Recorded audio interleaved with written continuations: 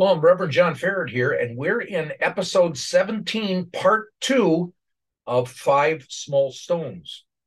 And in part 1, we actually identified the likely place for the following events, where in actuality, Jesus spoke to a large crowd in Peter's boat, and then something else really happens. Now, if you haven't seen part 1, I recommend that you do this. Go to the website, www.lightofmenorah.org.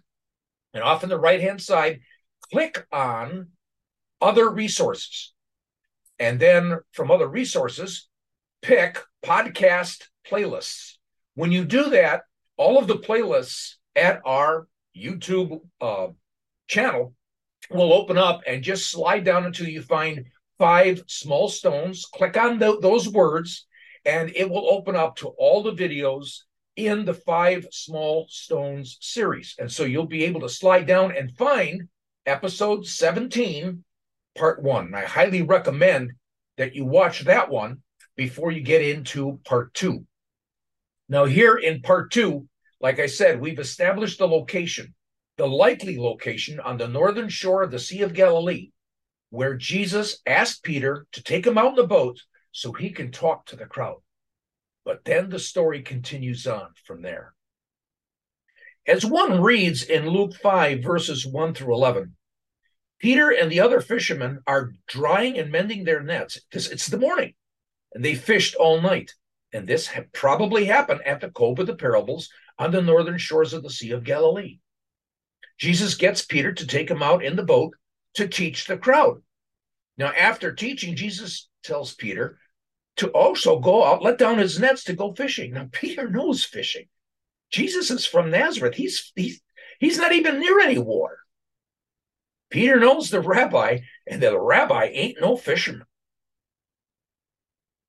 So Peter gets the nets, loads them back into the boat. This is probably a lot of work, and heads out into the middle of the cove, and where Jesus said, lower your nets.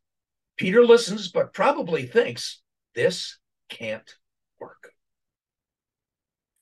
Now, there was a Jewish archaeologist by the name of Mendel Nunn. He's done much of his work centered on the Sea of Galilee. And in his book, The Sea of Galilee and Its Fishermen, he says the events as recorded in Luke 5 represent 100% with fishing in Jesus's day.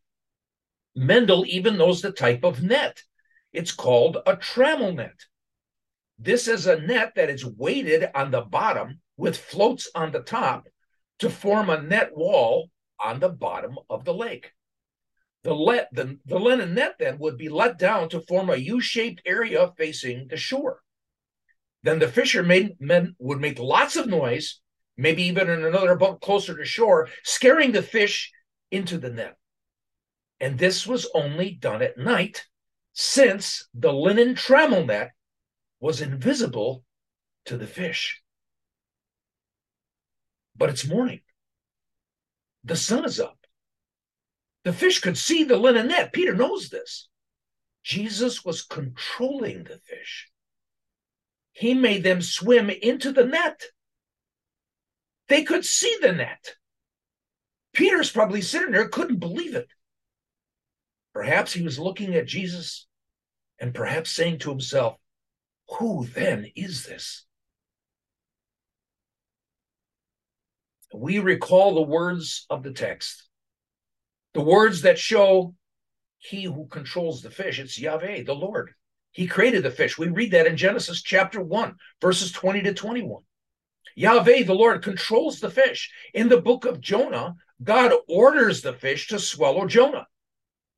Later on, he then orders the fish to vomit Jonah out. Who controls the fish? Yahweh, the Lord. Jesus is the Lord. There are many that say Jesus never said he was God. But they don't realize that when you take the Bible, put it in its biblical and it's an historical perspective, and you realize the book was written to them then. The Jews get it because Jesus said it in a Jewish way through action that's related to the Hebrew scriptures, related to the text in the Old Testament. So Where shall we go next? What is our next geographical location? Well, you're just going to have to wait to episode 18. And until then, shalom.